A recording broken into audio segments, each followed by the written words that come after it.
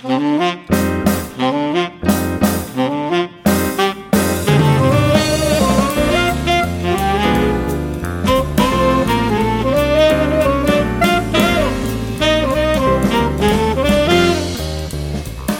2 of my Research in Action series of podcasts is proudly supported by ARC Maths. That's ARC with a C. Now, over the course of these 9 episodes, you'll be hearing about cutting-edge research and its application to the classroom, and that is exactly what ARC Maths is all about.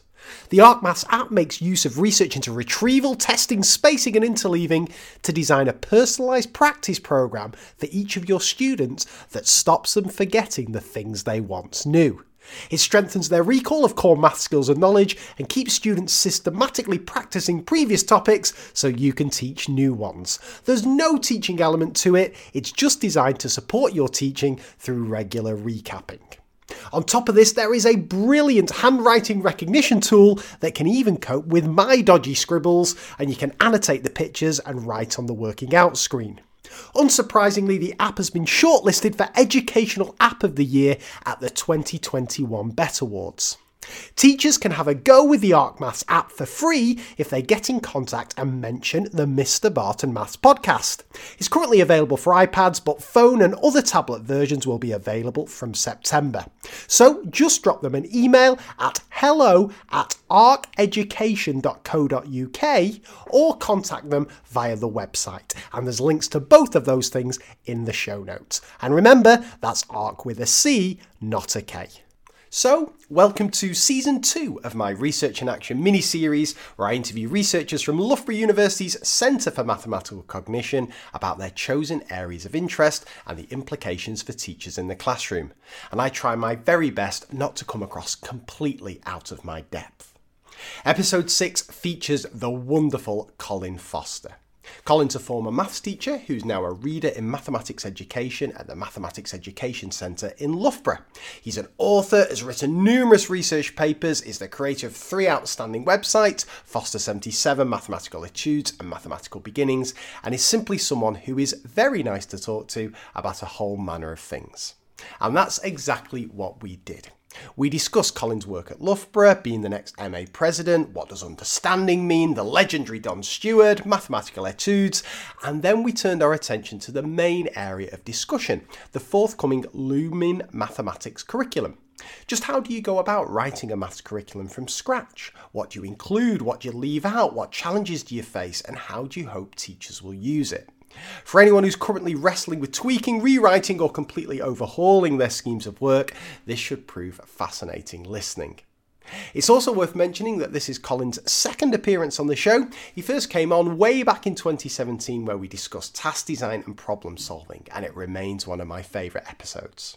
But I tell you what, you are going to absolutely love this one. So without further ado, let's get cracking. And as ever, I will see you on the other side.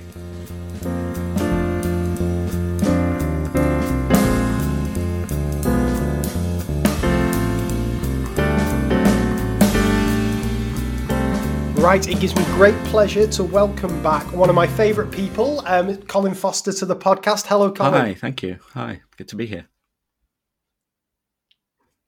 It's great to have you back, Colin. I always recommend people check out the first interview I did with you back on the show years ago now, where we talked about problem solving and we went really deep into that. A really, really good conversation. And I think we're going to have another good one today. So I've got lots of things I want to talk to you about. First off, I just wanted to touch upon the keynote that you did at the recent MA conference, where you spoke about understanding and what it means to understand something. Particularly, you looked at Pythagoras and also the notion of odd and even numbers and so on. My first question to you, Colin, why choose that as a subject? Because it feels that it's quite a big, quite bold choice to pick something as quite, I guess, controversial might even be the word, as understanding something. What brought about that choice? Well, I think plenaries are an opportunity sometimes to ask big questions, bigger questions than I think I know the answer to, but to maybe just to raise it, to talk about. I mean, I often hear teachers talking about teaching with understanding as the kind of raison d'etre. That's the thing we want to do. And I sort of identify with that. But I think often it's just used as a sort of buzz phrase, but what does it really mean? And sometimes I get a sense that kids are criticized for not really doing things with understanding, and they're doing things, maybe getting them right, but are they doing them with understanding? And I'm just trying to raise the issue of what do we really mean by that? What does it mean? Does it even mean anything? Because in some situations, it's hard to really pin down what that difference is. It's an interesting one. I recently had Anne Watson and Chris Bolton on the podcast, and your plenary was fresh in my mind, and we were talking about Pythagoras, funnily enough. And I was trying to present to Anne and Chris a situation where you could have a child who could get everything right that they needed to do with regard to Pythagoras' theorem for the GCSE. So they could find missing lengths on right angle triangles, but they could also do the contextual problems. They could also spot a Pythagoras question when it was lurking in some other thing. But if you ask them, why does Pythagoras work, or prove Pythagoras, or do you understand, or what is Pythagoras' theorem, they didn't really have a kind of deep understanding of it. And I said, I was trying to get across to Anne and Chris, or present that. Would that be a problem? Could they pitch a student like that? Well, what's your take on that, Colin? First, can you imagine a child where that could be a scenario? And is that a problem? Yeah, and so that's really what I was trying to raise, I think, in the plenary, the idea that what does it mean to understand? Because you can know a proof, and you can know several proofs and be able to reconstruct them or explain them or draw pictures about them. And often I think what that boils down to is knowing that something's true and seeing that it's definitely true and it's going to be true in all cases. And I think that proofs often convince without necessarily explaining. And sometimes the explaining becomes like, how does the proof work? And why is the proof correct? And that's important as well. But that's not still quite the same as seeing, why is the result true? And so I think people sometimes assume that a proof does the job. But of course, you can memorize a proof. You can reproduce a proof that you, in some sense, don't understand. And there's also this issue about, what if you did understand it once, but now you've forgotten. You can't reproduce that proof that you saw years ago on demand. Or what if you can on some days, but another day, you've just got off an aeroplane, you're exhausted, and, you can't reproduce it at that point. Does that mean you don't understand anymore? Is that understanding gone? And I think understanding just gets used in a bit of a sloppy way sometimes, and it's not really clear what exactly we mean.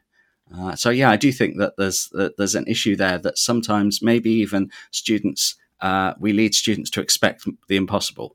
So students who maybe understand something as well as I do think they don't understand because they don't really see why it happens. And they sort of get switched off because they think, I'm not understanding in the way that other people are, but actually maybe there's a sort of awe and wonder and mystery about some things in maths. And that's, again, why I picked Pythagoras' theorem. And perhaps just recognizing that and admitting that and saying, yeah, this is a surprising result. And that surprise perhaps isn't going to go away, and maybe it shouldn't go away. And we can enjoy that and accept that and not feel that that's evidence of some problem that we don't understand.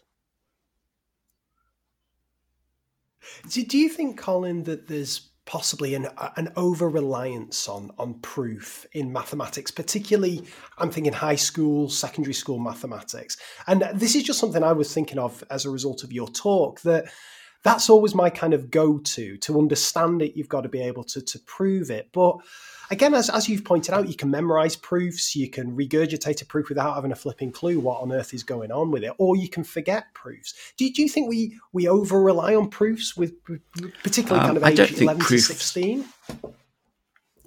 I don't think proofs feature that prominently in the secondary curriculum, at least as I only see a few classrooms in a few schools. But I think that sometimes the skills that you need to understand a proof are quite different from the skills that you need then to use the result.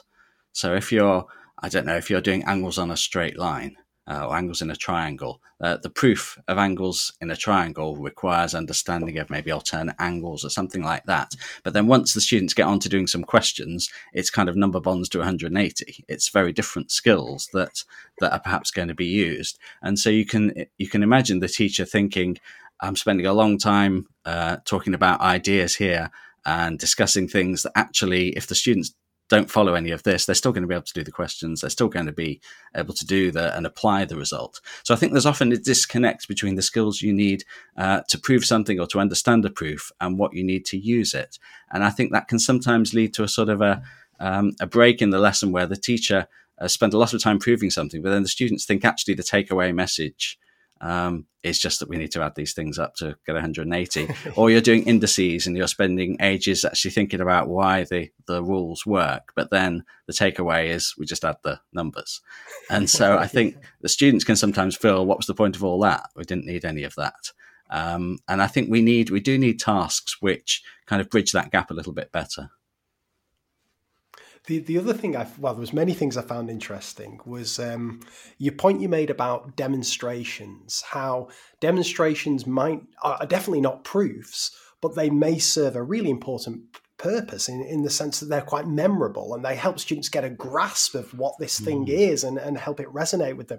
Do you want to elaborate on that a little bit? Well, yeah, I think that's something that I've underused demonstrations in the last few years.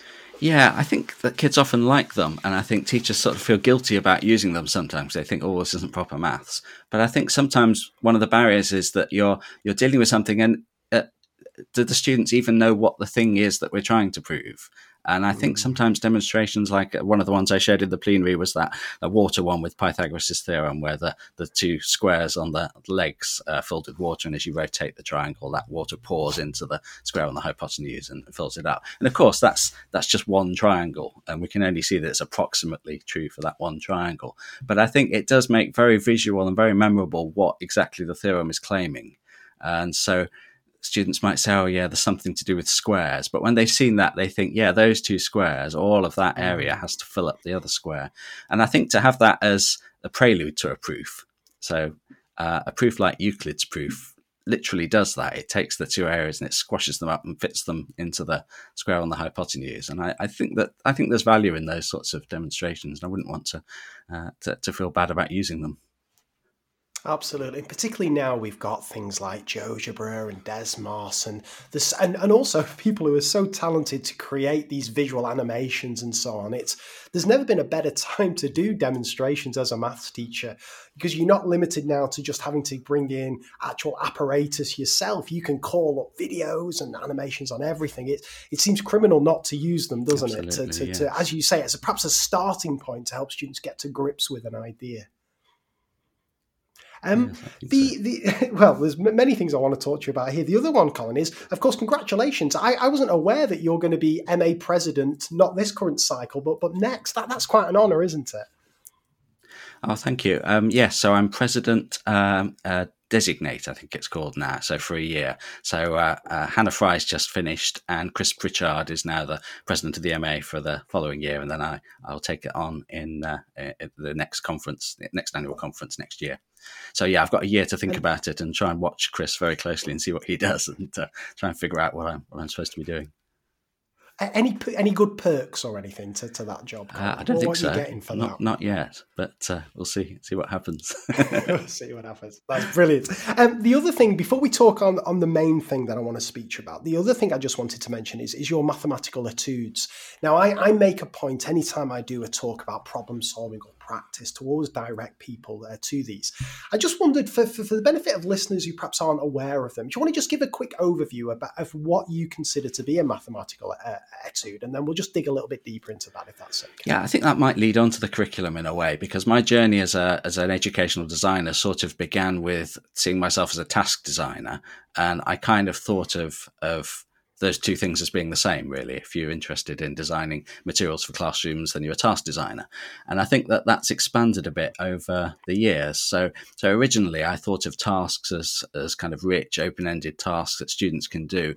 And those tended to be either enrichment or things that maybe came towards the end of a unit of work after students had developed some skills and knowledge about the topic, and then they could apply it and do some interesting investigative tasks. And I suppose it just occurred to me gradually that a lot of the time that's taken up in maths lessons is spent developing those procedural skills, the fluency in those skills. And I wasn't really addressing that at all. And I was assuming that, well, we have exercises. And so you can use exercises for that, and that's a solved problem. And I was interested in what happened after those skills had been developed and using them mathematically. But then I thought, well, that's actually leaving a lot of the lesson to be given over potentially to exercises which often students find dull and interesting, monotonous, and perhaps sort of brain switches off and not much gets learnt. And so what the etudes are trying to do, and this is kind of built on the idea of musical etudes, which are pieces of music that are written in order to develop a specific technical skill in the musician, but they're beautiful pieces of music, and you might listen to them for pleasure without even knowing that they were designed as with that technical purpose in mind. And so I was thinking about the idea of musical etudes, and could you have something similar for mathematics? Could you have a task which was specifically geared to developing one particular technical skill that's an important skill to develop, but within a more stimulating, rich kind of context, so that if you already are really good at that skill, it's not boring because there's lots to investigate and explore. But if you're still developing that skill, then it just sort of helps you along the way, but within a bigger context. And I think there's all kinds of advantages to doing that, because if the questions are connected through being part of a bigger problem, then there's all the sort of self-checking and noticing patterns and connections that goes on all the time, and sort of links with variation theory there, I think.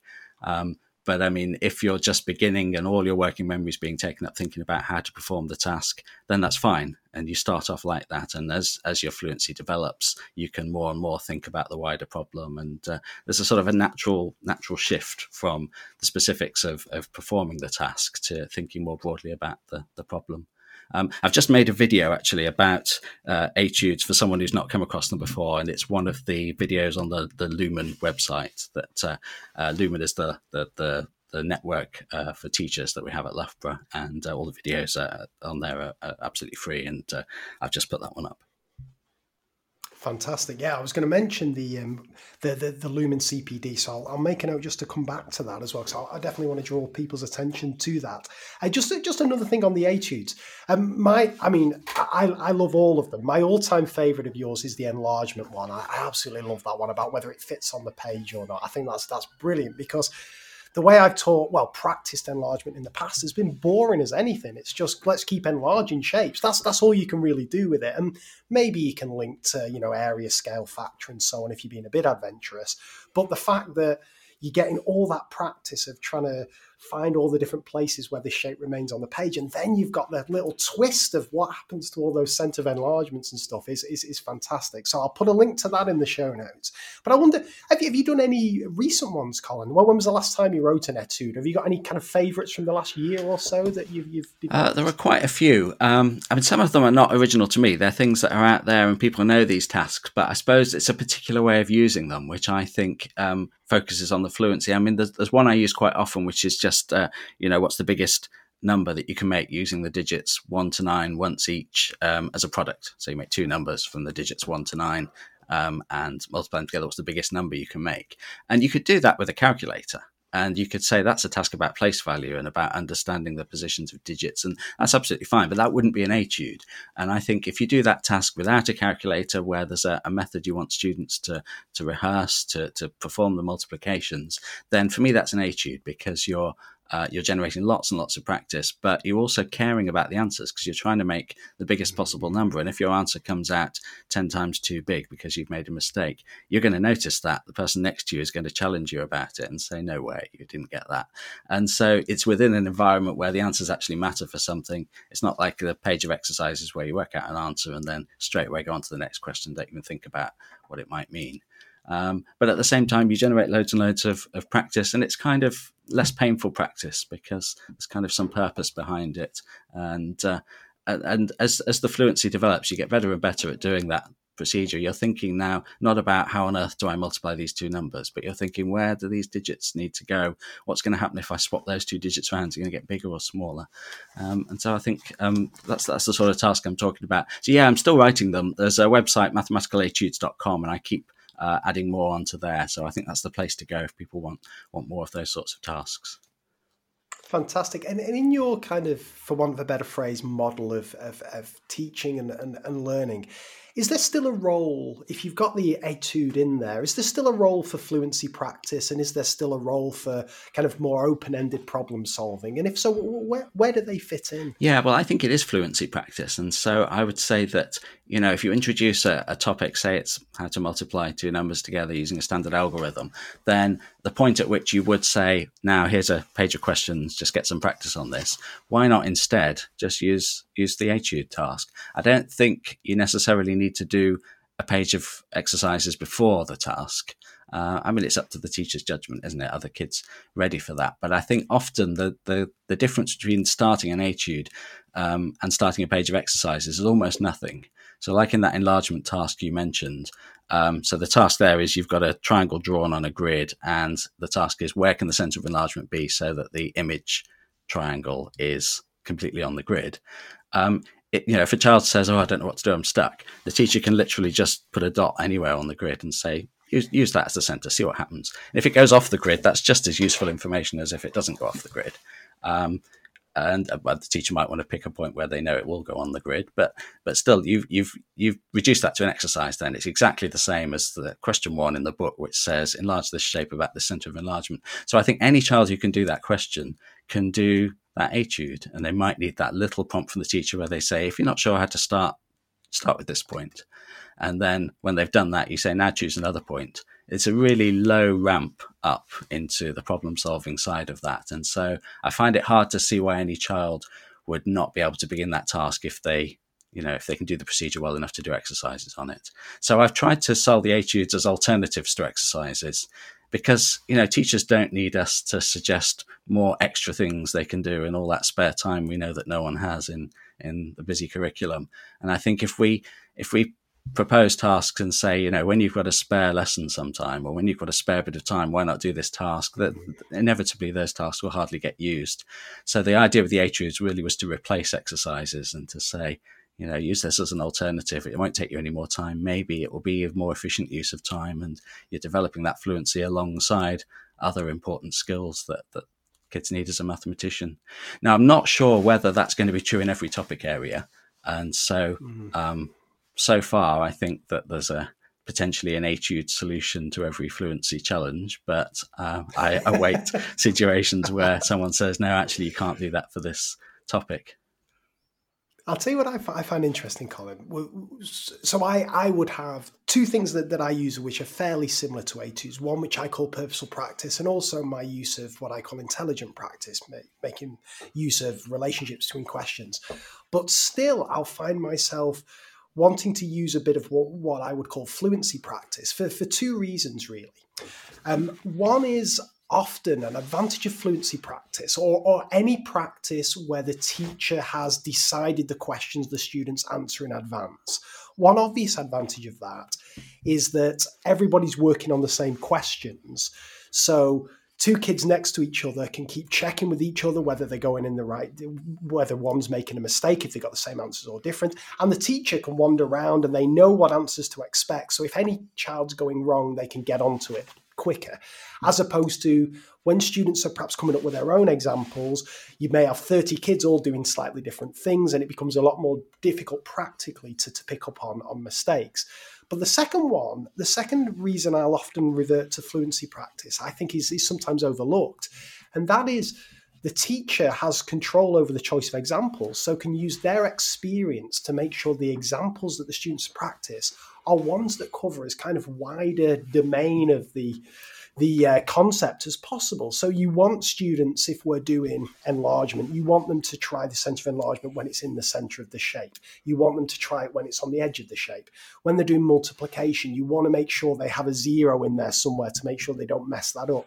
So I often think that that's some advantage of fluency practice that's often overlooked. The fact that you've got this checking mechanism, and the fact that as a teacher, you can use your experience to choose examples that will really test students' understanding. I don't know if you've any thoughts on that at all. Yeah, I think you raised some good points. I think the first one about the checking answers can be a real problem with some etudes. If you say everybody make up one of these, then you're frantically rushing around the room trying to see if they're right. Everybody make up a quadratic that factorizes. That's really hard work. I suppose there are solutions to that that where you get children checking each other's and then that sort of thing. But I think with some of the etudes, that isn't a problem at all. So like with the enlargement one, I know and can actually see from a long way across the classroom what that region is that the centre of enlargement needs to be in. I know where it is in relation to the triangle, and so I can see at a glance. I can look down a whole row of students doing something, and I can see who's got that area and who hasn't. And so it's actually really quick and easy to check, much easier than it would be if they were all doing a page of questions and then someone's on question 3, someone's on question 5. I've got to have answers in my hand and keep looking at them. Similarly, with the multiplication of 2 numbers to make the biggest possible product, all I've got to memorize is what is the biggest possible product, or actually I remember what the 2 numbers are. Or if you just remember one of them, then the other one is obvious. And so I can see as I go around whether students have got that or whether they've got a close one or not. And because everybody's aiming for the same thing, different students will challenge each other. And so what you can do with that task, instead of asking them how they got it, you just ask them to write the product, the answer to the product on the board. And then if anyone's got a bigger one, they go and write it above it. And then people say, how did you get that? And then some people eventually decide, actually, that one you can't get. There was a mistake in it. And so I think there's a kind of collective atmosphere in which people they don't want other people to have a bigger product, and so they're going to challenge it. And there are some surprises in that where you think you've got the biggest possible one, and actually there's a slightly bigger one you can get by switching some digits around. And so I think the checking of answers is really easy in those cases, but I do accept that in other cases it might not be. I think the other point is a bit more worrying for me, which is about the wide domain. And certainly with that task, say the enlargement task, you're moving the centre of enlargement around. You could potentially do the task again with a different scale factor, but there are things you're not getting, like negative scale factors. And so I suppose you could do the task with a negative scale factor, but I think maybe you need a different task to address that. So I think no task is ever going to address every possible thing that could happen. And again, I think your point about having a 0 when you're multiplying is a good one. And so that task doesn't cover that. And so I guess any task has its limits. Sure. It's a good point. But it doesn't mean to me necessarily that you couldn't design a different etude that would have 0s in it and do something interesting with that. No, I agree. It's just always something I think about. It's fluency practice often either gets dismissed or it's just like, it's almost like a qualifying thing students have to go through to then do the more interesting task. But I just think there are some advantages of fluency practice that often potentially get a bit overlooked. My kind of follow-up question, Colin, is there something that comes after an etude? Is there still room in your way of thinking for more kind of open-ended investigative tasks, or will the etude sort that out as well? Yeah, absolutely. So I see that, the 3 aims of the national curriculum with problem solving as the peak, the pinnacle for me. And I think it's the pinnacle of the pyramid in the sense that that's what maths is about. Ultimately, is about being able to solve problems. But I don't think it's necessarily the thing that most of classroom time can be spent on. And so I see it as the ultimate aim. So the purpose of learning maths is not to be able to do etudes. They're a means to an end. And so for me, the etudes develop the fluency that enables you then to go on and solve more open-ended problems than etudes are. So etudes are not open-ended at all. You know exactly what the technique is that you need to use. There's no mystery about that. This lesson is about multiplication, and so the technique you're going to need to use is multiplication, but it's within a more interesting context. For me, proper problem solving is where you don't know what you're going to need to use, and you've got a toolbox full of techniques, and you have to choose the appropriate one, or maybe there are several possibilities, and you need to think, well, I could use this, I could use that. What are the pros and cons? So that for me is proper problem solving, and that only works, I think, if you've got a well-stocked toolbox.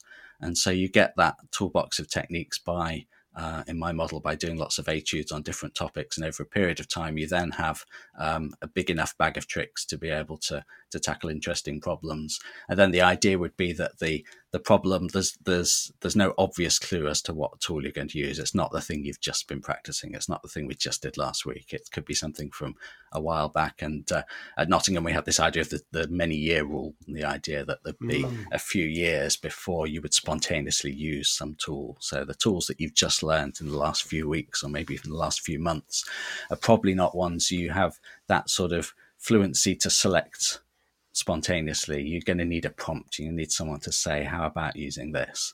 Whereas stuff you've learnt much longer ago and that's kind of bedded in is stuff that maybe just comes to mind And so I think my pinnacle would be doing problem solving that relies on content from a few years ago that hopefully the fluency is there for, and then you don't need to give any kind of contextual clues about what you need to use. But I think we need to spend quite a lot of time on developing fluency before that's really feasible. Got it. Fantastic. Now, I don't know if you remember, Colin, last time you were on, we spoke about, we were talking task design, and we spoke about Malcolm Swan, who fairly recently passed away whenever we recorded.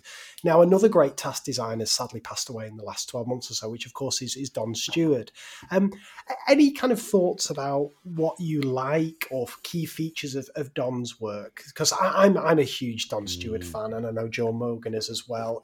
Just for me, his sheer quantity of stuff he put out there just blows my mind. There's something for every topic on his blog. But any thoughts about Don's work that you wanted to share with people? Yeah, thanks for asking that. He was a genius, wasn't he? And I think I first encountered him on my PGCE, actually. He came and did a session on the PGCE, and we had sessions from all kinds of people. And there was something about when he came in, I thought, wow, I'd never come across this guy before and his stuff. It was when he was doing the Median materials, and he had all these lovely ideas. And I thought when he showed something near the beginning of the session, I thought, that's the best idea I've seen for a long time. And then 5 minutes later, I thought the same thing again. And I don't think I'd ever had such a high concentration of amazing ideas within, it was probably just an hour session, I don't remember, but I was couldn't write fast enough. And I remember thinking, this is just the sort of tasks that I want to use when I become a teacher. And he was hugely inspiring, and he was so generous, wasn't he, to make so much available. I mean, I think as far as I know, nothing he produced ever cost anybody any money. It was always just there and available and easy to use. So I think he was the absolute model of a genius task designer. I think there are a lot of parallels between him and Malcolm Swan, actually. I think his legacy, really goes on, and is had a big influence on anyone who tries to design maths tasks. I think so. And if you look through some of his work, like he'll do some straightforward so-called fluency practice. There'll be stuff where it is just going through the motions, but there'll always be a little twist in there. There'll always be really careful progression through the questions and so on. He'll also, and I spoke to Anne Watson about this, he'll also use principles of variation theory, but perhaps without either realizing, I don't know how familiar he was with variation theory, but he'll be using those principles just because he knows intuitively that is the right thing to do to draw students' attention to key features. And they'll always, Joe Morgan always likes the fact that by the time you finish the task, there's something clever about it. There's some relationship going on between the answers and so on. It's just, just absolutely wonderful stuff. And I'll just point out for listeners, Anne Watson is currently doing a series of blog posts called Dose of Don, where she takes some of Don's tasks, finds connections between them and presents them, and it's a wonderful series. There's also a special issue of Mathematics in School. I think it's the May issue that's about to come out that is devoted to Don's work with articles from various people. So that's one to look out for as well. Fantastic. Superb. Right, well, I want to turn our attention now, just before we talk about the Lumen curriculum, I just want to talk a little bit about the work at Lumen in general, if that's okay. So the first thing is, you mentioned the CPD sessions that are freely available. Just want to talk a little bit about those, Colin. Why did you choose to put those together, and what are some of the things that are on there? Yeah, so Lumen started a couple of years ago and is a network for local teachers in the Midlands, but also in London. We have a campus of Loughborough University in London as well. And it's completely free. And what we were doing when we began was face-to-face CPD events with great speakers, even your good self.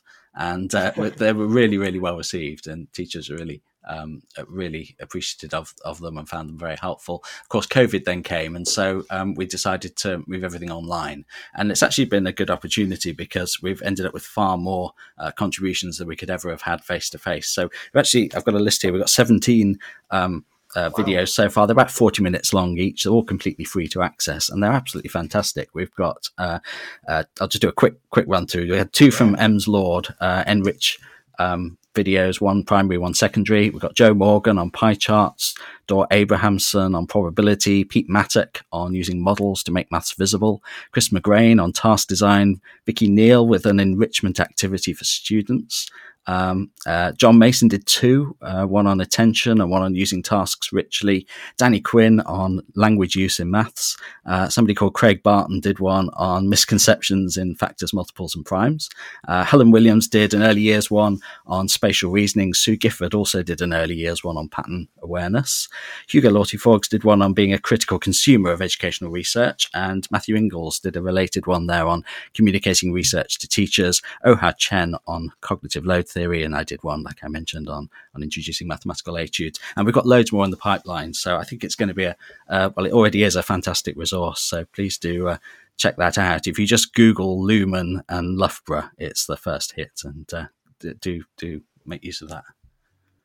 Yeah, it's superb. It's been one of the very few benefits of the COVID situation has been the wider access to both conferences and also, just CPD in general. So with that, for example, like watching some of the early years stuff blows my mind because I know absolutely nothing about it. And it seems so far out of my experience. But you always, whenever I speak to Helen Williams, you always get something that you think, actually, I could use that. And just having this opportunity to sit down with a cup of tea and just watch something that you would have to travel miles and probably spend a load of money to get is a real benefit, isn't it? Yeah, and I think the facility to pause things and have a think, or pause and try a task out for as long as you want. I mean, it's always hard in face-to-face sessions, isn't it, when you do that and you think, now when do I stop everybody? And you walk around looking, and some people are deep in thought and other people seem to have kind of finished and are checking their phone, and you think, oh, it's now the moment, or isn't it? And I think one of the nice things with online stuff is that you can hit pause and go and have a cup of tea, come back later, and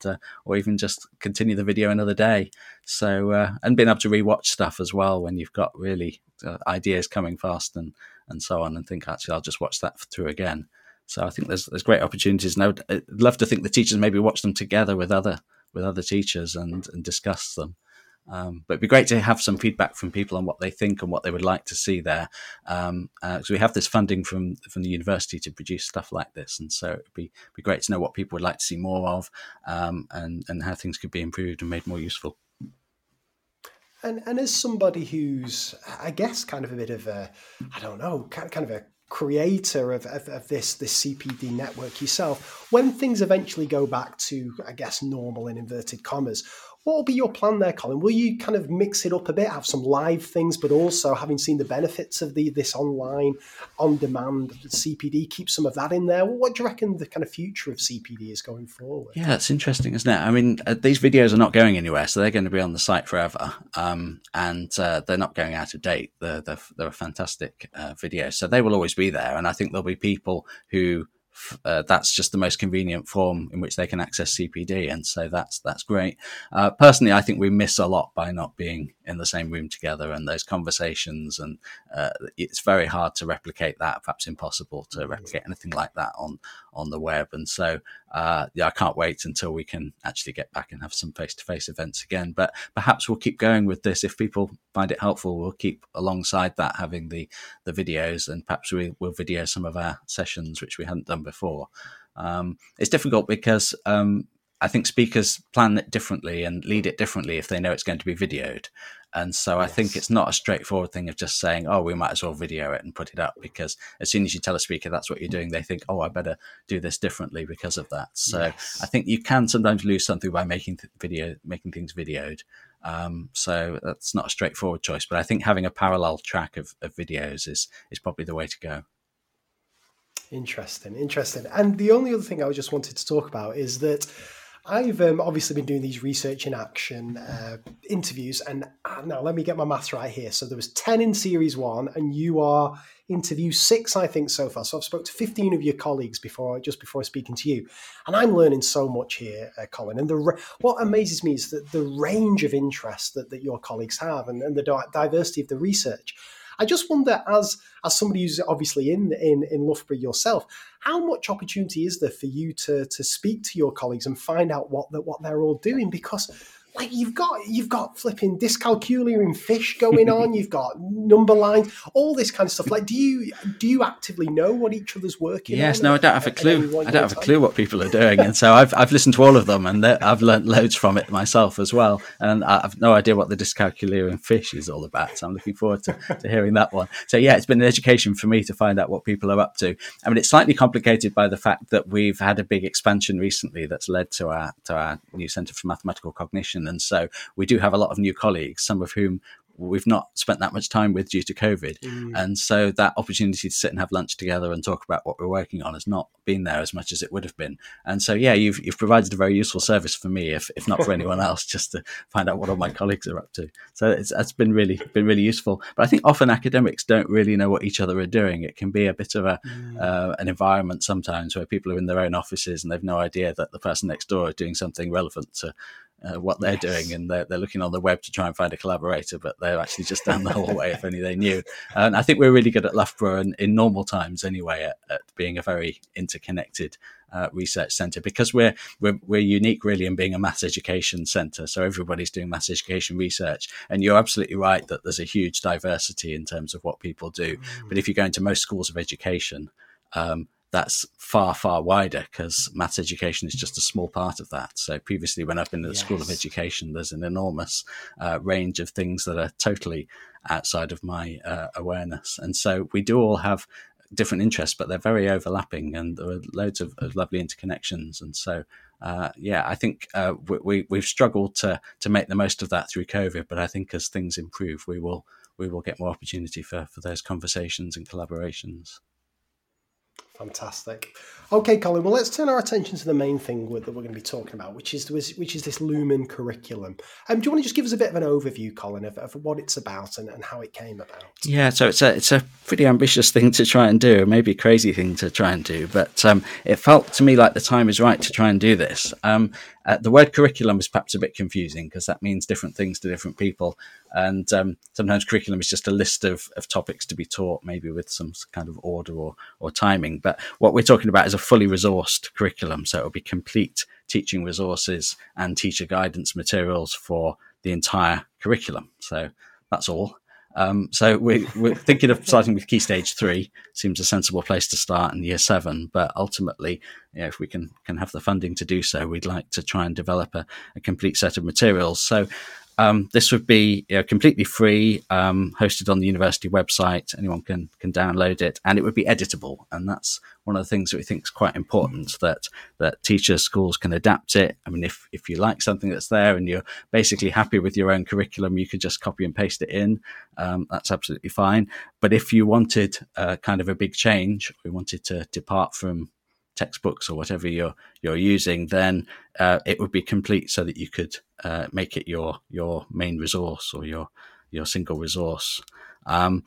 And I suppose that the big USP for us would be that it would be research informed, and so we think that we're in the best place really to try and do that, to put together the best quality international research evidence that we can find across not just maths education, but cognitive science, educational design. Try and see. It feels like in the last decades that a lot of research has been produced, and a lot has been written and communicated about what we now know about how people learn. But that hasn't been applied, as far as I can see, to developing a set of research-informed resources that covers the whole curriculum. And that feels like an important thing to try to do. And so we're going to have a go. Well, it is incredibly ambitious, Colin. It's fascinating, and I've got a ton of questions for you on it. So let me start with this one.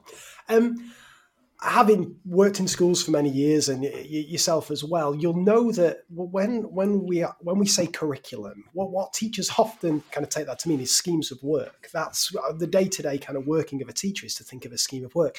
So are we thinking here that this is something that can replace schemes of work, could be plugged into existing schemes of work? Is there like a definite kind of pathway through that a Year 7 would do this topic, then this topic, then this topic, or is it something different? No, it is. I mean, it's not meant to be prescriptive in the sense that, we're not trying to tell anybody what they should do, but we are going to suggest an order and sequence of everything. And Obviously, if people have better ideas, then do it. But we think that I feel that designing loads of isolated tasks and saying, here's a nice task, actually leaves a lot of the job left undone, because somebody's got to go through all those tasks, decide which ones they want to use, put them in a sensible order, think about how they fit together. That's actually a huge design job in itself. And I've never really addressed that before. I've always thought of myself as a task designer. I churn out tasks now and then. If anyone fancies on using them or sees an opportunity in their curriculum, that's fine. But I think that, only schools in the most favourable circumstances really have got the capacity to spend lots of time looking at everything that's out there on the web. I mean, there are hundreds of thousands of resources, lots of them free. There are great sites like Resourceaholic, which do some of the work for you, but even a site like that is not trying to tell you what to do in what order. They're trying to give you lots of options and lots of possibilities.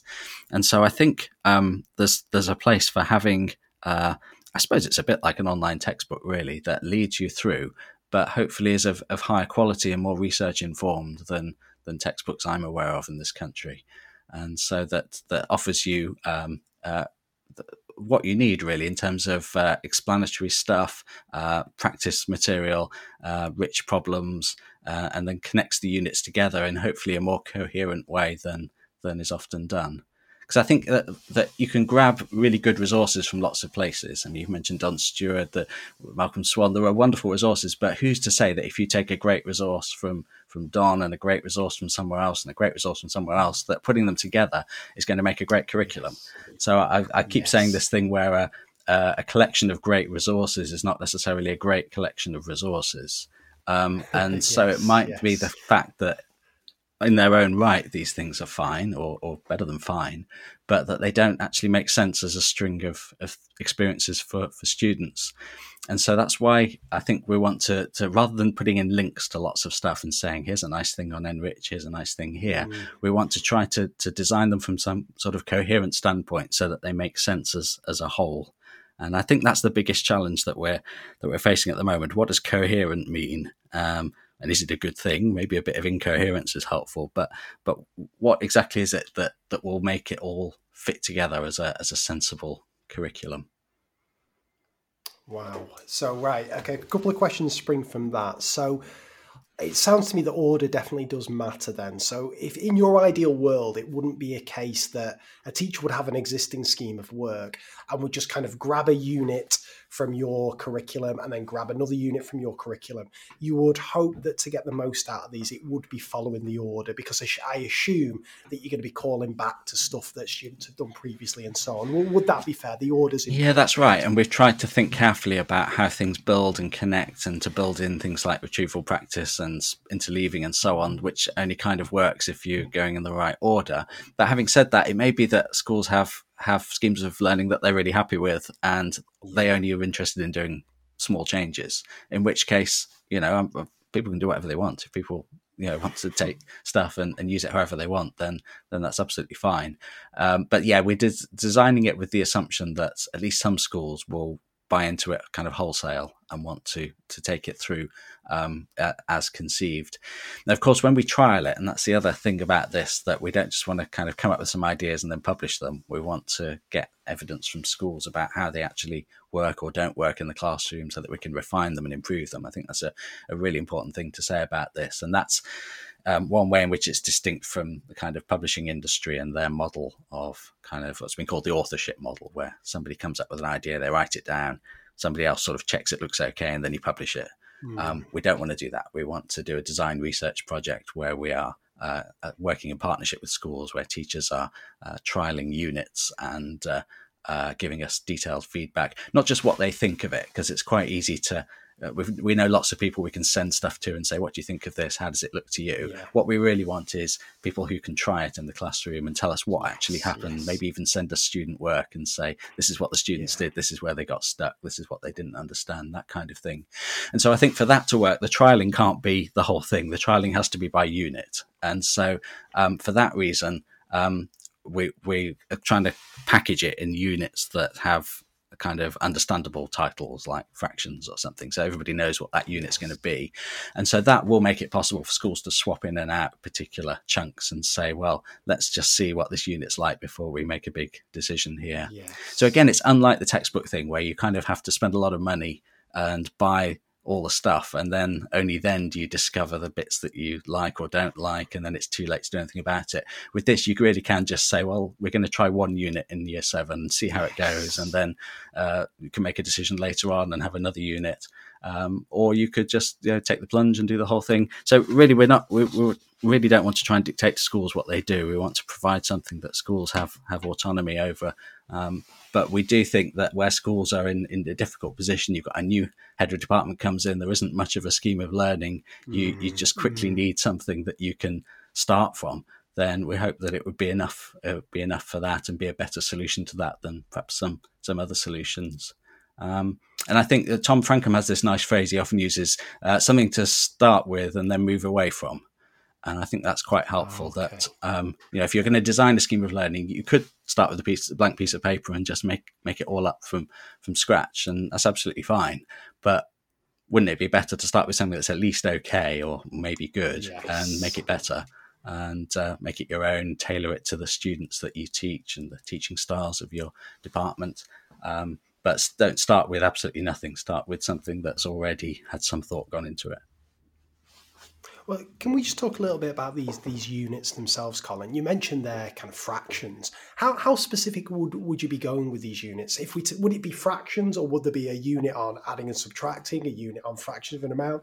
Well, what does it look like practically? Yes, well, we're not yet at the point where we have any units, and so this is very much a live discussion at the moment. And in particular, things like, so if we take fractions, how are you going to split that up? Are you going to say we'll do adding and subtracting in year 7, and then in year 8 we'll do multiplication and division, and that might seem quite artificial? Or are we going to leave mixed numbers and they don't come in until a later point? So there's an awful lot of choices here, and yes, how do you build in the appropriate kind of retrieval? So we're really not sure about that, and what size the units are going to be, and whether they're all going to be the same size or whether there'll be some smaller ones and larger ones.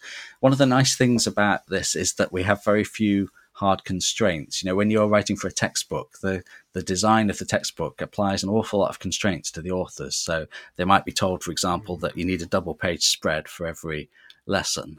And so it might be that you've got to fit your lesson into that regardless of the topic. So you might have a topic about shapes where you want lots of diagrams. Well, it doesn't matter. It's still got to fit there.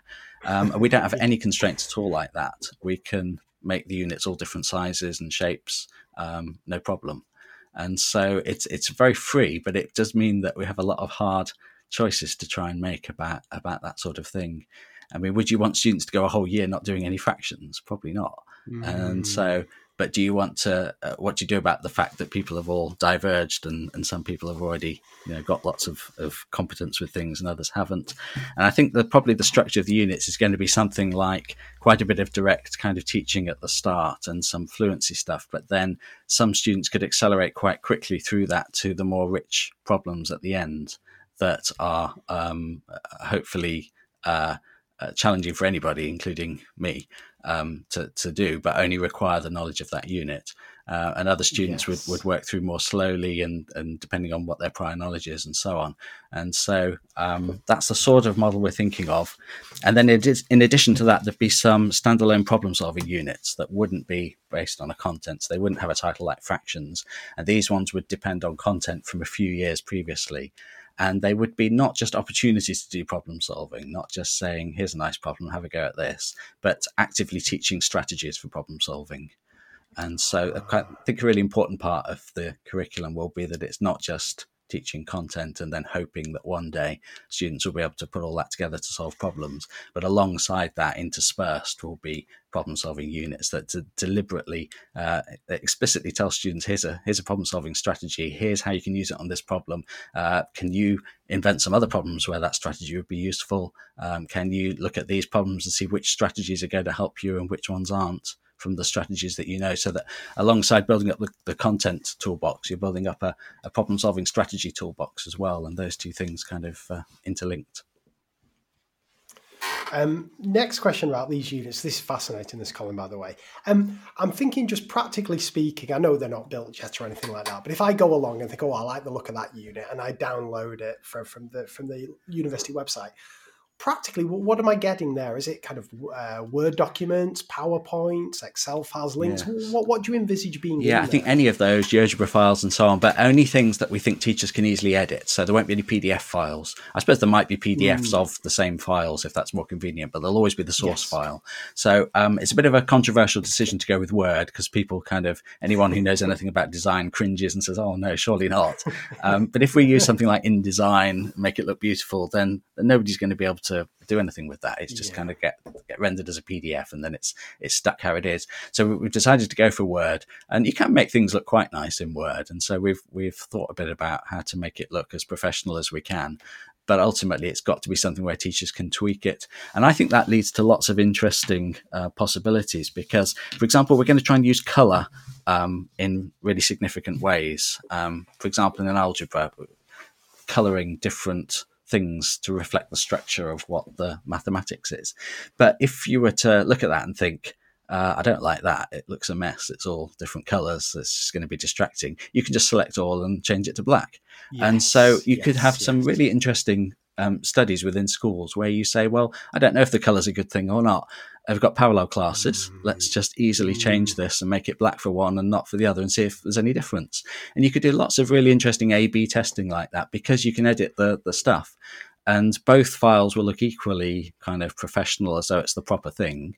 It's not like, if you had a textbook and you thought, I'd like to do something similar to that, but with this difference, your kind of Word version of that is going to obviously look very different from the design textbook one. But in cases like this, you could easily have two versions that both look totally reasonable, and you could just trial them in parallel. And I think you could do a lot of interesting studies within schools, get some local data, local evidence on what's working within your environment. And I'd be really keen to know what happens when people do things like that. That's very interesting. Right. Okay. Oh yeah. I'll do the kind of less controversial question first, Colin. Then we'll build up to a bit of controversy. So, well, you mentioned before that there's just so many wonderful resources out there: Don Stewart, Malcolm Swan, and so on and so forth. What's do they have a role in your curriculum? Are you using, is it curated stuff, or is it original stuff, or a bit of both? Well, it's very influenced by all the great design that's gone before, and so we have to be honest that we don't have very many original ideas, that all the best ideas are kind of out there somewhere.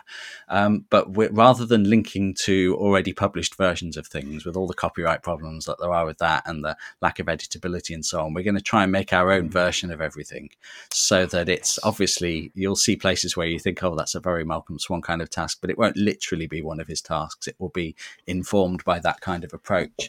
And I think it's important that we do that, so that people then, you've got a copyright-free version. You can do anything you want with it. You can put it any way you like.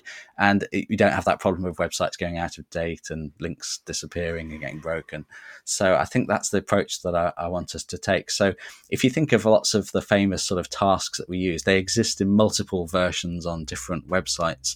And the busy teacher could spend a lot of time going around looking at slightly different versions of, I don't know, Sheet Pen or something on different websites and think, oh, that one's slightly different, that one's slightly different. I think we will try and look at them all and come up with a version that we think is the best we can do.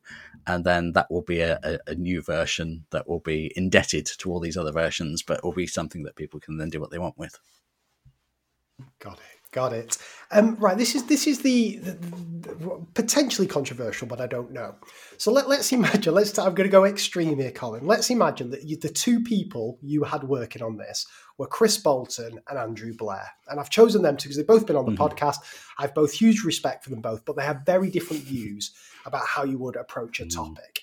So we would have Andrew, I would imagine, would go down the inquiry route, and Chris would be very much Engelman, direct instruction, and so on. Now, I guess there's two sides to this question. Are you catering with these units for both of those extremes in terms of teachers using them?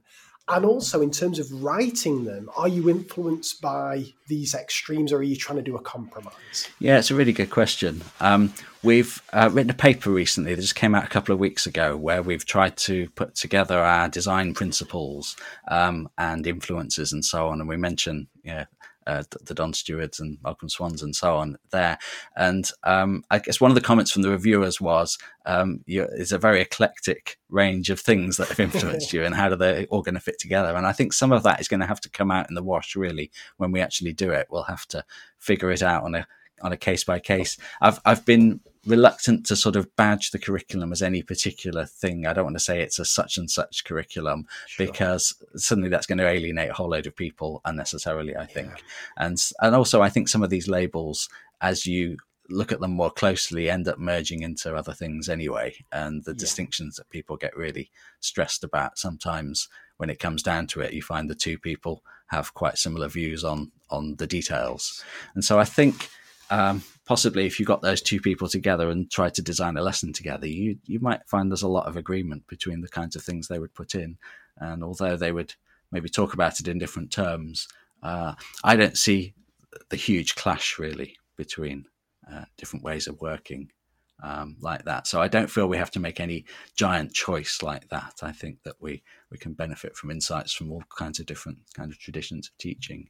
And I think it might vary from unit to unit as well. And I think certain approaches lend themselves really well to certain topics and perhaps less well to others. And I think we can reflect that throughout. But there are bound to be inconsistencies. And I think we're not really aiming for a consensus curriculum. I mean, when I was at Nottingham, we did for a while have the idea that maybe we would get together some great expert designers and users of tasks, and they would all bring along their favourite tasks, and together we would curate a wonderful curriculum that's the best of everything that's out there. And it would be a sort of a consensus curriculum. And if anyone argued strongly for their thing to go in, we would just put it in. But I think it's not going to be like that with this curriculum, because the coherence issue means that there are going to be some really good lessons and really good tasks that will have no place in the curriculum, even though as a standalone lesson they'd be perfectly fine, because they don't kind of fit with everything else.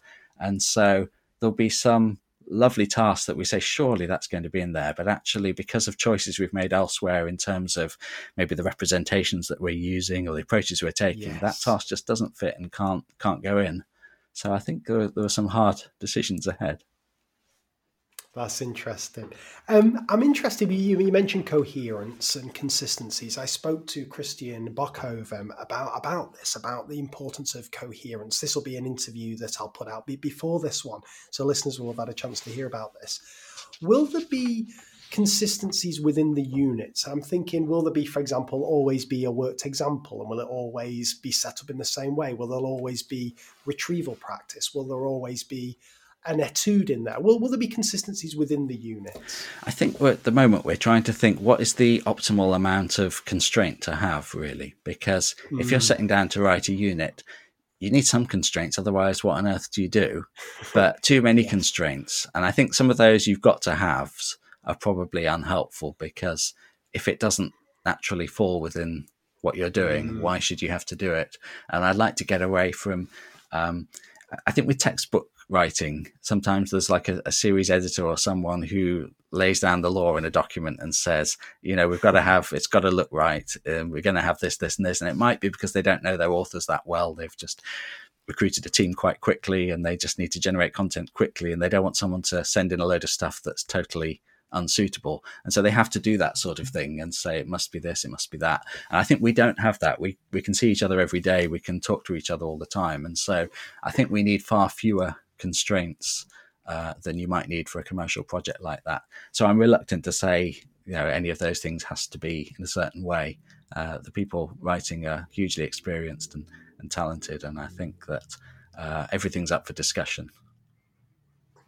Interesting. And one thing we haven't mentioned, of course, who's writing this, Colin? Who's in the room team? Well, we're trying to draw on everything within the centre, and we want to benefit from not just people who will write stuff, but people who've done research that can feed into this. And so I don't want to have too tight a limit on who's in it, because I think all kinds of people are going to look at drafts of things and say, oh, didn't you think of doing this, or couldn't you do that? So I like to think of it as a whole Lumen thing, really, that everyone who's involved in Lumen has got a kind of stake in this.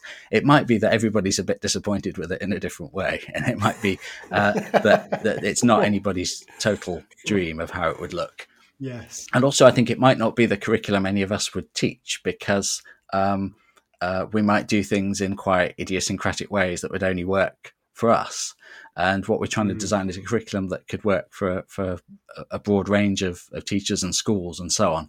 So it might not be the thing that is exactly what anybody envisages, but hopefully will be something that schools will like. Just two other questions about the usage of this. One is, I know obviously Tom Frankham would be heavily involved in this, and Tom is a big proponent of mixed attainment teaching. Would this unit would the curriculum be equally aimed at SETD and mixed attainment as well, or is there a kind of preference to the model of structure there?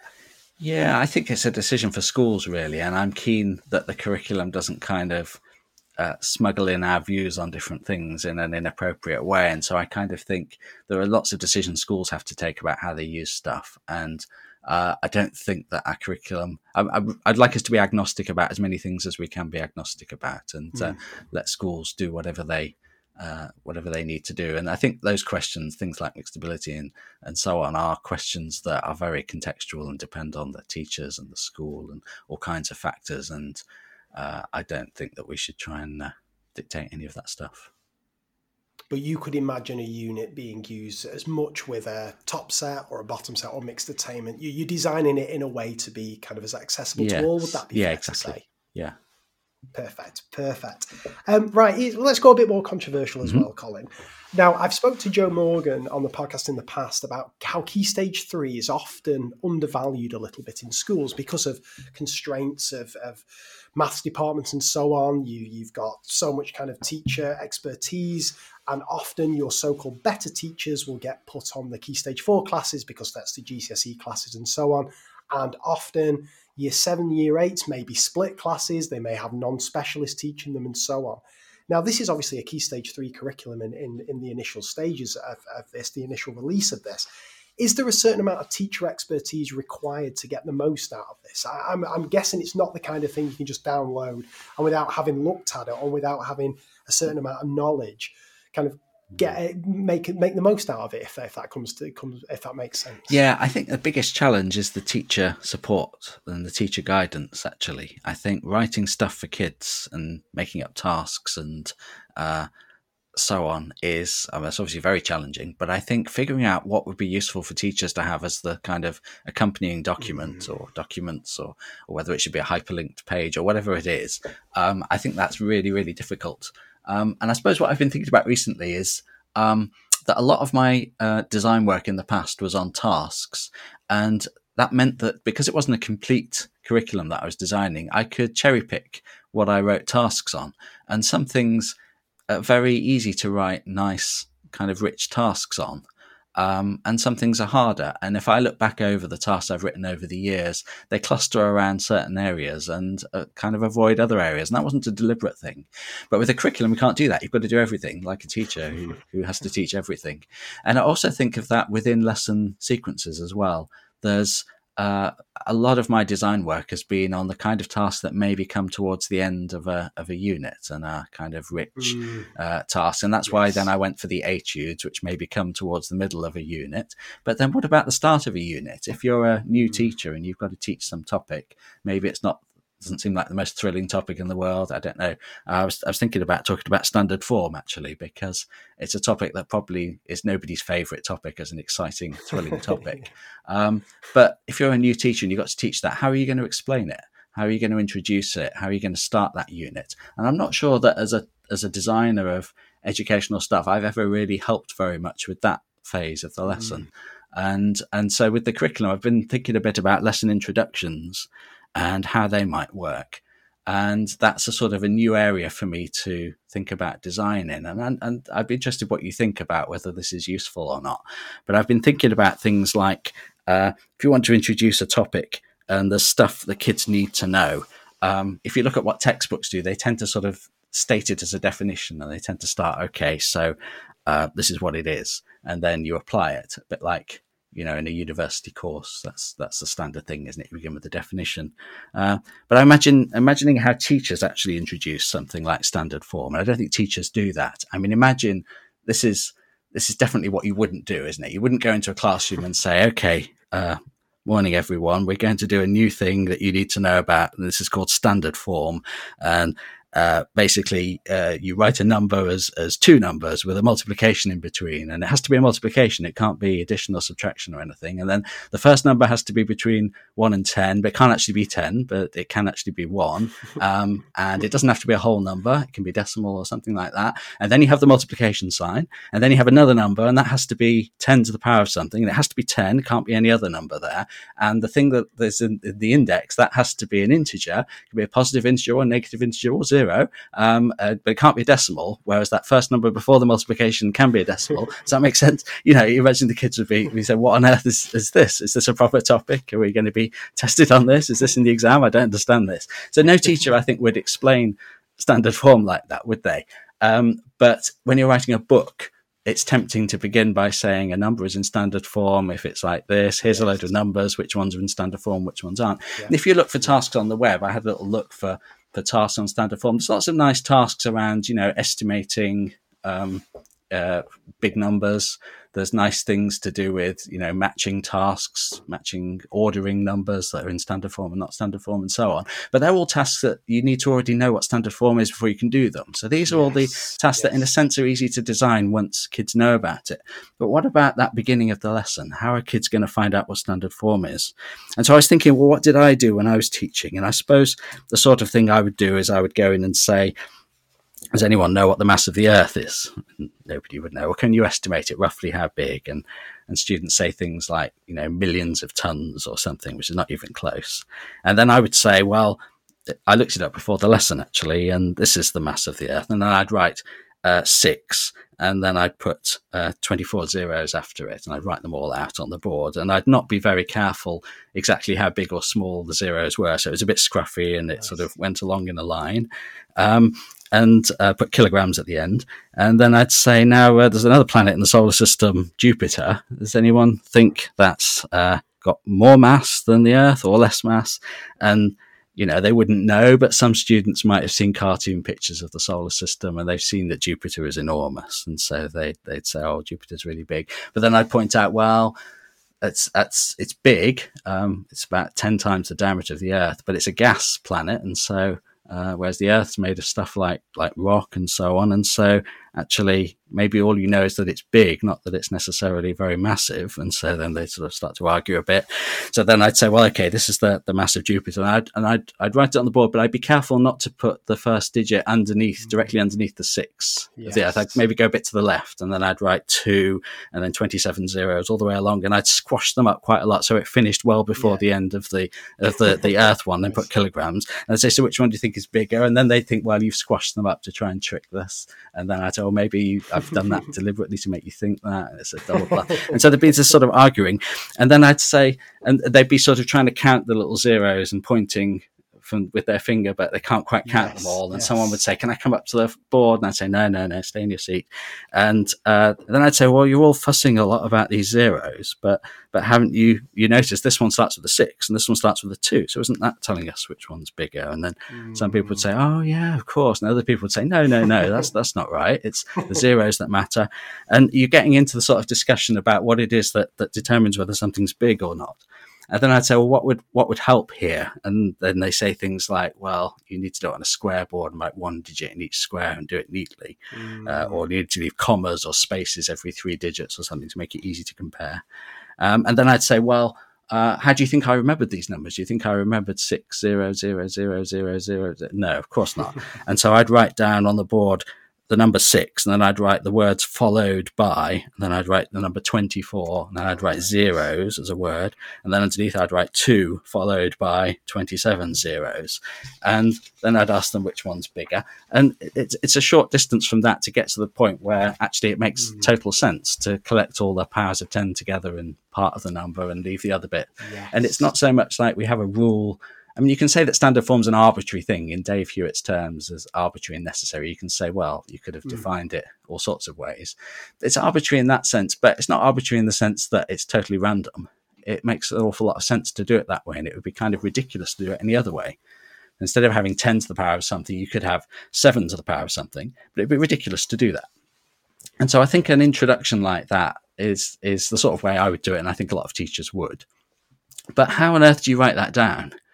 If you think that's a good approach to beginning standard form, how do you put that in some kind of document that a teacher who's maybe never taught standard form before could use? And I think that's a real challenge. I mean, I've taken a few minutes there outlining to you how I might go about it, but there's loads of little subtleties like starting the number a bit to the left and deliberately winding it round. And there's no way you can print all that out on a piece of paper and give it to a child and say, there, do that.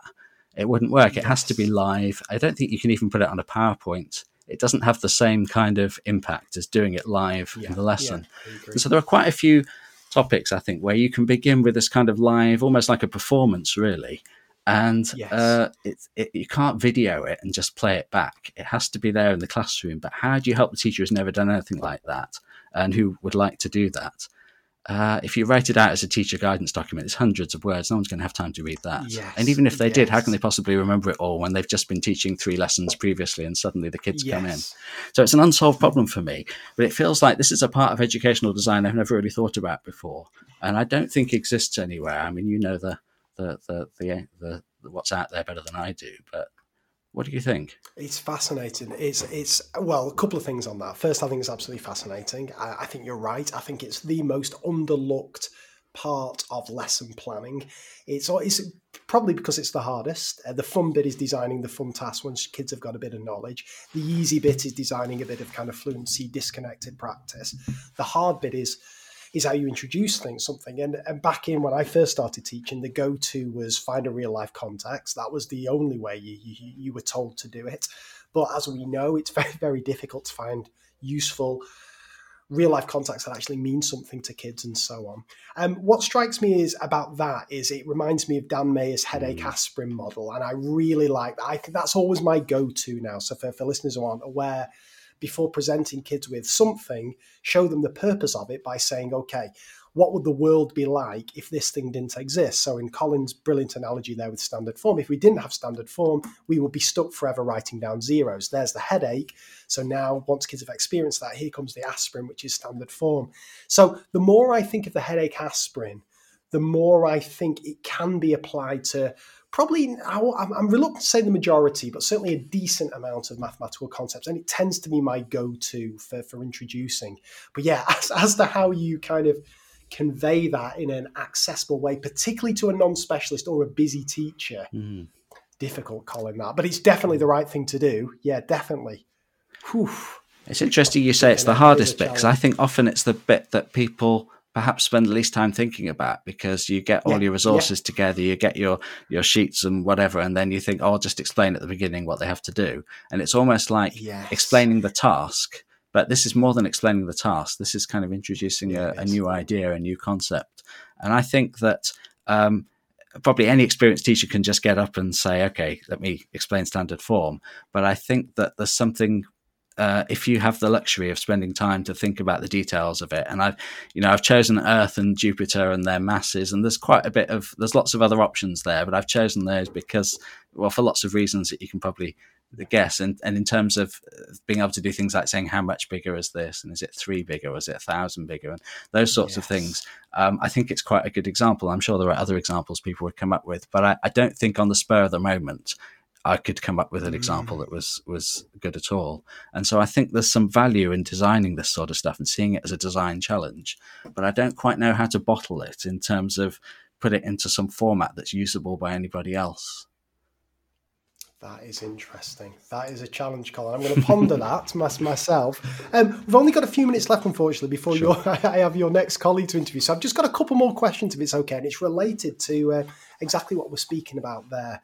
Whenever I'm lucky enough to offer CPD and stuff, it's one thing kind of offering CPD to experienced teachers. It's quite another when you're talking to less experienced teachers or teachers who don't have a specialty in maths and so on and so forth.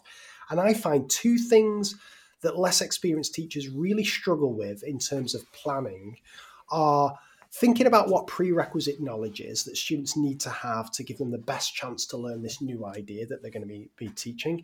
And also where kids are likely to go wrong, mistakes and misconceptions that kids may make. And I think both of those kind of come with experience, particularly mistakes and misconceptions. The more you teach kids, the more you see where they're likely to go wrong. So in terms of prerequisite knowledge for each unit, and in terms of mistakes and misconceptions for each unit, will they play any part in the curriculum, Colin? Yeah, very much. I mean, I think you could imagine that people might link the curriculum to all sorts of other resources, like diagnostic questions. And it would be wonderful if people did that, so that there were clear links between things like that. I think with the misconceptions, for me, there's two types. There's the misconceptions that are a bit kind of off the wall, and that the teacher has to struggle to figure out what on earth is going on here. And then there are the standard ones that we all know and see all the time.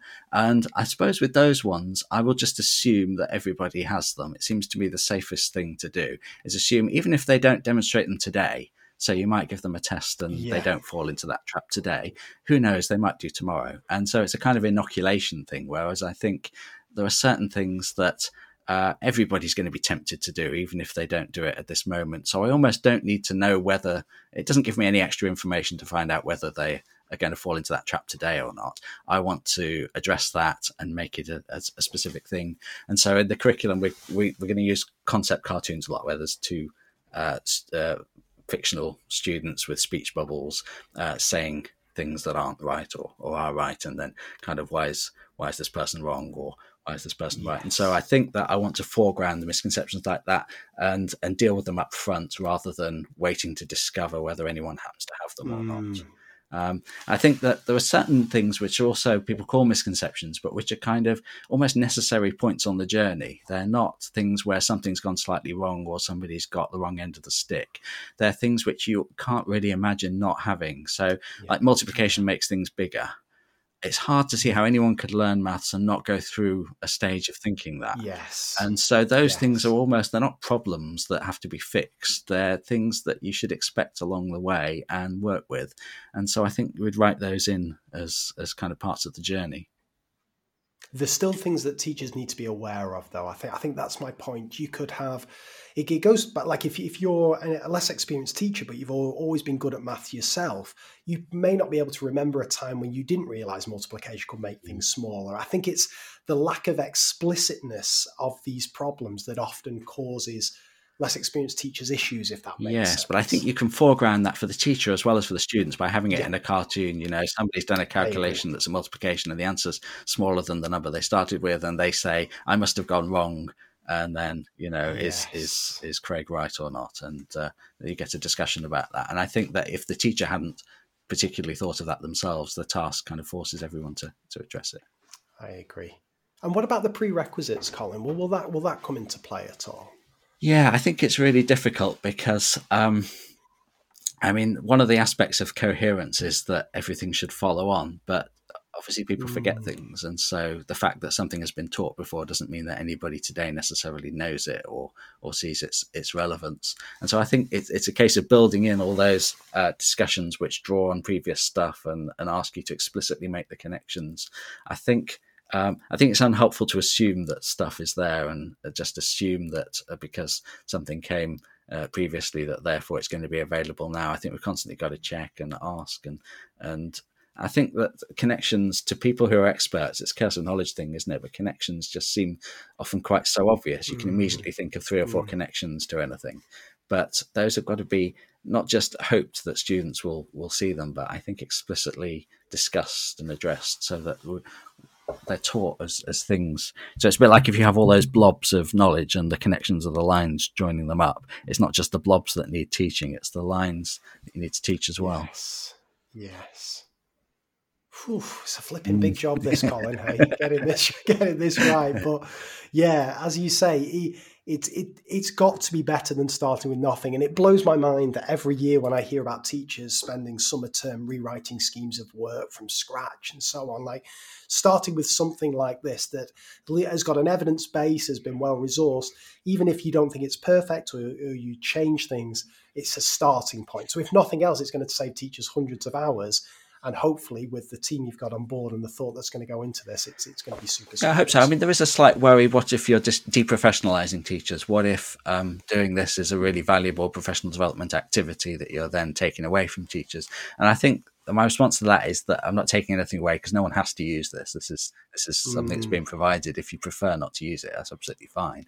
But I think that value can be, the value of the professional development time can be more in discussing what's there and improving it, and rather than all that time that teachers spend searching for stuff and trying to find things and looking for bits that will fit and finding lots of stuff that's kind of okay but doesn't quite fit. That doesn't seem to me a good use of professional development time, and better to have a starting point and talk about how you would use it with a class, or why you wouldn't use it and what you would use instead. Just seems a better use of that time. It's so precious, the professional development time that teachers have. I agree. Well, Colin, as I say, we could speak for hours and hours, but I'm blaming you for this. The schedule that you've put me on here means that another colleague of yours is going to appear on my screen in a few minutes. So we'll leave it there, but this hopefully won't be the last time you're on the show, Colin, because I always find it really enlightening. So Colin Foster, thank you so much for your time. Thank you. It's been a real pleasure. Thank you, Craig.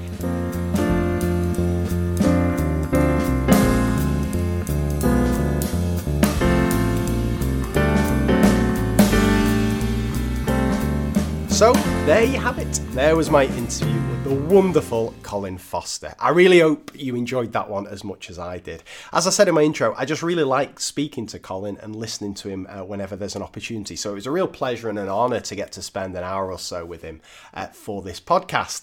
And a massive thanks, just in case I forget to say it at the end, for Colin for helping me put together both Series 1 and Series 2. He's super organised, is Colin. He didn't just send me through a schedule, he sent me background on all the guests, their areas of interest and so on, which has been really helpful in the planning and delivering of this Research in Action series. So a big thank you to Colin there. So in these takeaways, I mean, we talked about loads of things throughout the interview. I could spend ages speaking about Don Stewart. I could spend ages speaking about my thoughts on understanding and so on. But I think I've covered both of those in previous episodes. Anytime Joe Morgan's on the show, we can't help speaking about Don and understanding something that comes up tons of times. So instead, what I wanted to focus on in these takeaways is writing a curriculum, kind of inspired by Colin and Tom Frankham and Dave Hewitt's work on the Lumen curriculum, but also just some recent experiences I've had. Now, I'm recording this podcast towards the end of June 2021, and I know that it's this time of year when Year 11s have left, Year 13s have left, possibly teachers have gained time, and I'm putting gained in massive inverted commas. I'll tell you what, by the way, just before I go into this, I was speaking to a teacher recently in a school that I was visiting, and I've been, when did I start teaching now? I always forget this, it's terrible, maybe 17 years ago, something ridiculous like this. I was explaining to him that when we had gain time, like around this time of year, gain time really did used to mean gain time. I remember playing tennis. I cannot believe this now, right? I remember playing tennis when I should have had Year 11s once Year 11s had gone. And sometimes, like, I'd have a day where maybe I'd have one lesson in the afternoon. It was flipping tennis all morning, or just messing around, like, doing quizzes on the computer and all sorts. That just seems like a different world. The guy's face when I was telling him this, he was a little bit younger than me. He was horrified, and then he started telling me about all the things he's got to do in his game time. And I'll tell you what, tennis was not one of them. I got really good at tennis back in those days. Anyway, as I say, it's this kind of this time of year when often teachers' attention in this so-called game time is turned towards planning for next year. And one of those things that inevitably happens is teachers look at their schemes of work and either make tweaks to them or completely overhaul them.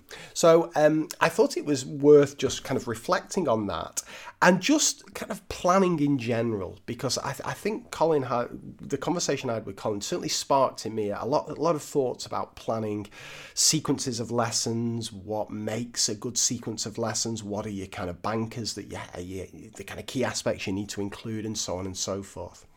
So, and also, God, this is a bit of a preamble, this, before I get to my main point. I've been visiting a few schools recently, which has been really nice for me because I haven't been able to do much face-to-face stuff, obviously, for the last 12, 15 months and so. And I've been reviewing quite a few schemes of work and curriculum that maths departments have been using.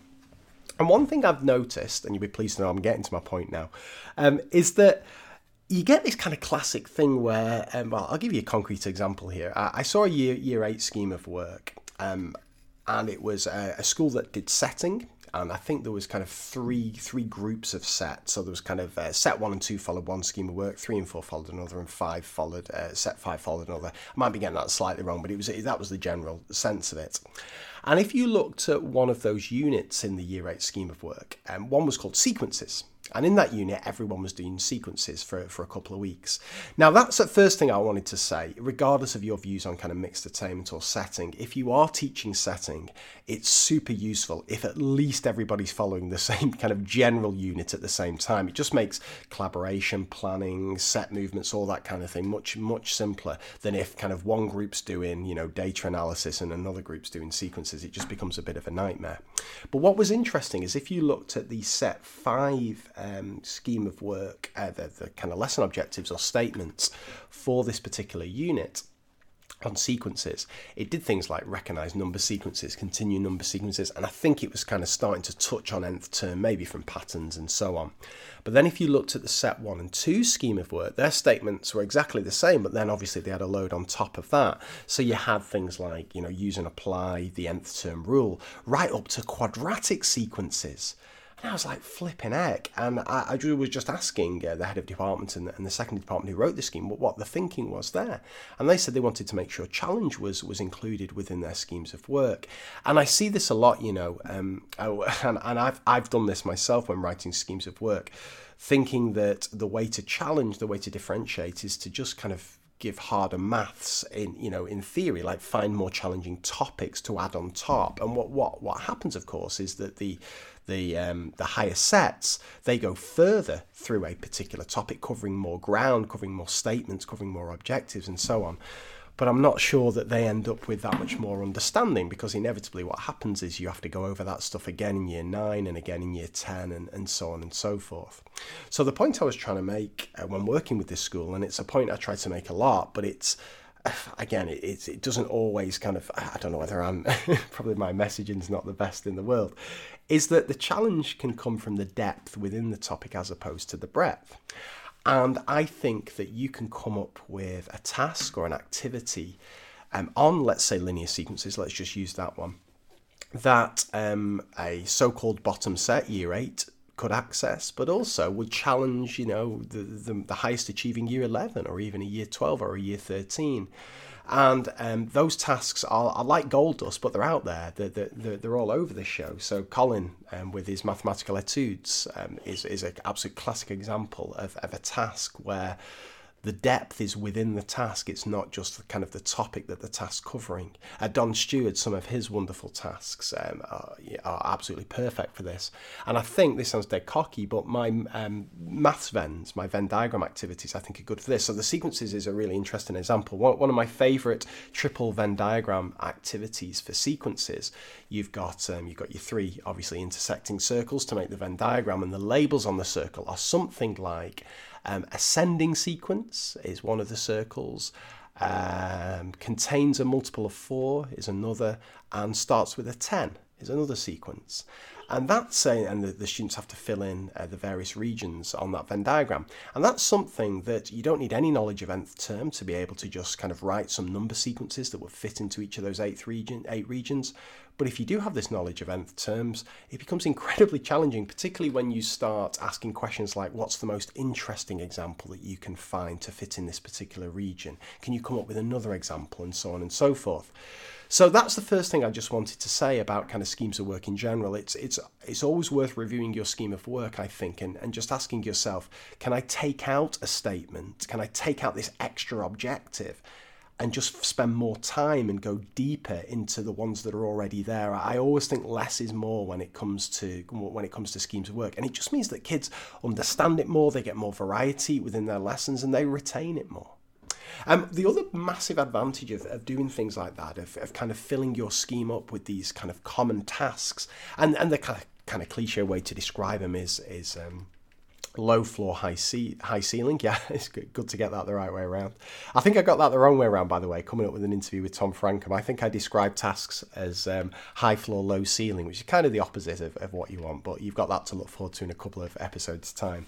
But if you can have these tasks within schemes of work, it just makes collaboration so much easier. It just means that in your departmental meetings, or when you're just chatting over coffee to somebody, one of your maths colleagues, you've both been doing the same task with your class, so you can say what worked, what didn't work, what will you do next time, or when you're planning it, you can come up with common questions that you're going to ask, and so on. But what I often see in schemes of work is that these tasks, these so-called rich tasks, are tucked away, in column K of an Excel spreadsheet if the schema works on Excel. And teachers never get to them because they're in kind of a race to get through these objectives. And if we can just reduce the objectives, reduce the statements, and almost make these tasks compulsory, I know that's not a great word to be using, I just think it means that the teaching just gets better, the kids' learning experience gets better, and so on. So anyway, I'm going to be talking more about that when I talk to Tom Frankham in a few episodes' time, because we talk about mixed attainment teaching, and that's when there really is this need to have these tasks that are accessible to all students. So yeah, something to look forward to, hopefully, with that one. So I think those kind of tasks, they're a banker. They need to be in any scheme of work, and staff need support with them. And as I say, that's why the collaboration really helps if all staff are doing similar tasks and activities. I also think some kind of retrieval schedule, well planned out retrieval schedule, is really important in a scheme of work or curriculum. Otherwise, you get this dangerous cycle where you teach something, the kids get it, they then forget it because it isn't revisited again, perhaps till the end of the year or the end of term assessment. And then they need reteaching it again in either that year or the next year or the year after, and so on. And this cycle, teach it, they get it, they forget it, you teach it again, just becomes a nightmare. And that's why we run out of time in terms of trying to fit everything in, because we're having to reteach stuff over and over again. And I think a well thought out retrieval schedule can really work for this. In my Reflect, Expect, Check, Explain book and in my online courses, I talk about the 4 ingredients of retrieval. These 4 opportunities to help kids remember stuff that they once knew, and their starters, low stakes quizzes, mixed topic homeworks, and interweaving within future learning episodes. And I very rarely see that kind of thing in schemes of work, this well planned out retrieval schedule. It's very much that teachers kind of make up their own starter activities or their own low stakes quizzes based on the needs of their class. But the problem you get there is you very rarely get full curriculum coverage. Very rarely in a starter do you see things like enlargement, or do you see things like let's have a think. Anything, graph work, stuff that requires you to hand out materials, or kids to have certain equipment with them, and so on. And what tends to happen is that these retrieval opportunities tend to be focused on the number stuff and the algebra stuff, the stuff that's a little bit easier to come up with questions with, and the kids don't need much with them when they're answering them. And the problem you get with that is that the stuff that isn't included in the retrieval opportunities just gets forgotten. So I think a well planned out retrieval schedule where full curriculum coverage is there, and teachers ensure that topics bubble up time and time again, just means that time's going to be saved so much in the long run. But I bang on about this, where, if you've heard me talk about low stakes quizzes and interleaving and so on, you know my thoughts on this. And if you want to know more, as I say, my course on 4 ingredients of retrieval is available, my online course, if you're interested in that. And the final thing I just wanted to say that I think are bankers are prerequisite knowledge. So some guidance to teachers as to what the prerequisites are before teaching a new unit of work or trying to build new knowledge on, because we know that if the foundations are shaky, students are going to struggle. And in a similar vein, some kind of idea of what the common misconceptions are that students are likely to have when encountering a new idea.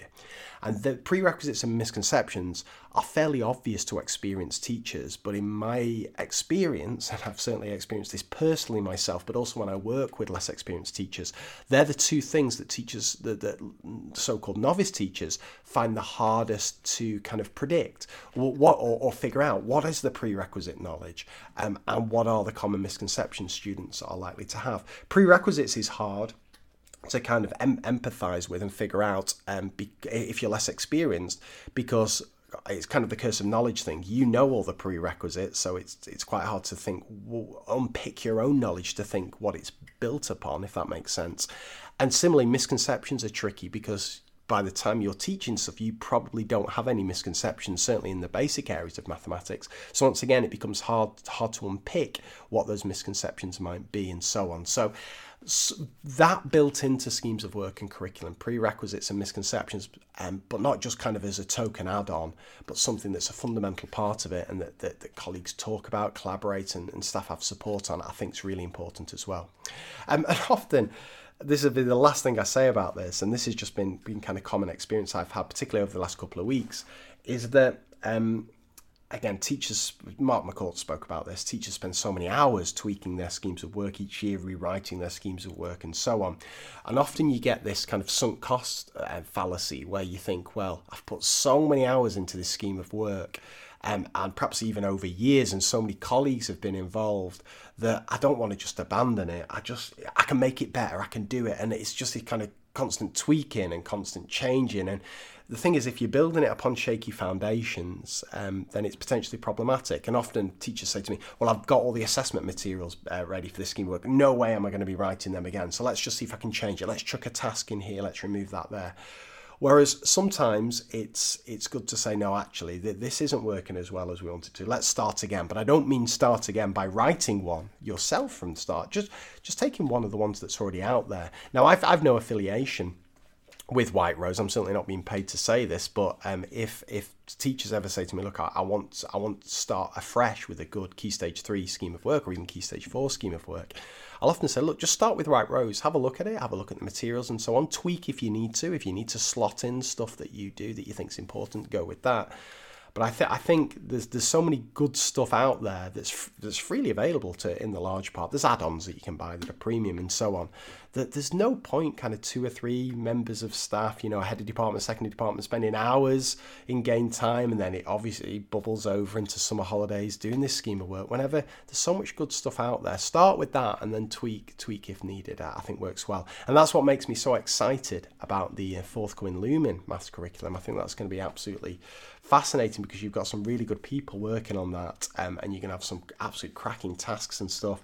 I've also had a bit of a sneak preview of the work that Cambridge is doing on their curriculum. That's got potential to be absolutely brilliant. I think OUP are working on something. There's some amazing stuff kind of going on at the moment. So yeah, have a look what's out there, I think, before either tweaking your own, or certainly before starting rewriting something from scratch. Anyway, flipping heck, I have babbled on far too long here. It's one of the longest takeaways of this series, but Colin always leaves me with tons of stuff to think about. So all that remains for me to do is thank Colin Foster, my lovely guest for this. Thank you to podcastthemes.com for the lovely jazzy music that you've heard throughout the show. And the biggest thank you, of course, to you, my lovely loyal listeners, for keeping on tuning in. Hope you're enjoying this series. Only a few more to go, but I'll tell you what, we've got some absolute crackers. I think there's 3 left before the summer. And it just keeps, there's just some real big insights, real different interviews coming up. We've got executive function, we've got comparative judgment, and then we've got mixed attainment. So that's all coming to a podcast near you. Anyway, you take care. Thanks so much for listening, and bye for now.